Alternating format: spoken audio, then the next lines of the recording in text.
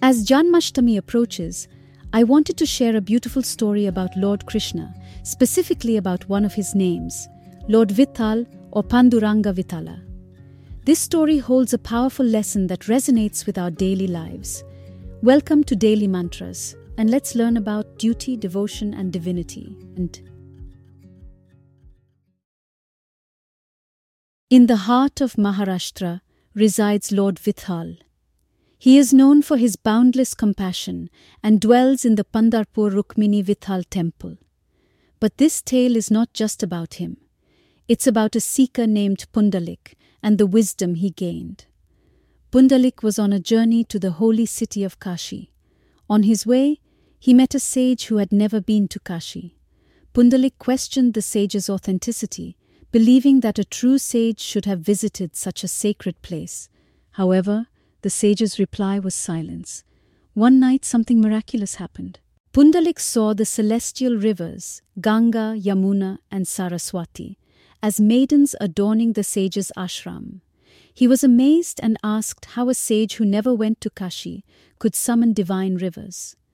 The rivers revealed that spirituality isn't measured by pilgrimages or offerings, but by unwavering devotion to one's duties. The sage's duty was to care for his aging parents, a selfless act that attracted the god's attention. Pundalik realized the importance of his own duty to his parents, which he had neglected. He returned home, serving his parents with newfound sincerity. Eventually, Lord Krishna himself visited Pundalik's home. Even in the presence of the Supreme, Pundalik remained devoted to his duty. Offering Lord Krishna nothing but a simple brick to stand on, Pundalik requested, "Dear Lord, please wait a moment. My first duty is to my parents." This selfless devotion moved Krishna deeply. He stood on the brick and patiently waited. When Krishna offered Pundalik a boon, Pundalik's simple request was for Krishna to remain on earth to guide seekers on their spiritual path. Krishna agreed, and he stands in Pandharpur as Vithoba, the Lord who stands on a brick.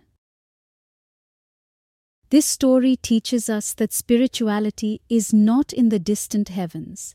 It lives in our daily actions. Devotion and duty are intertwined. True spirituality is found in selfless service, just like the sage's devotion to his parents.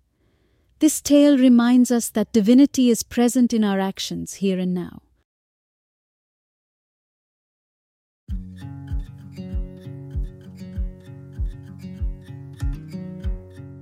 To listen to today's mantra and to read more about it for free, visit dailymantras.in/021.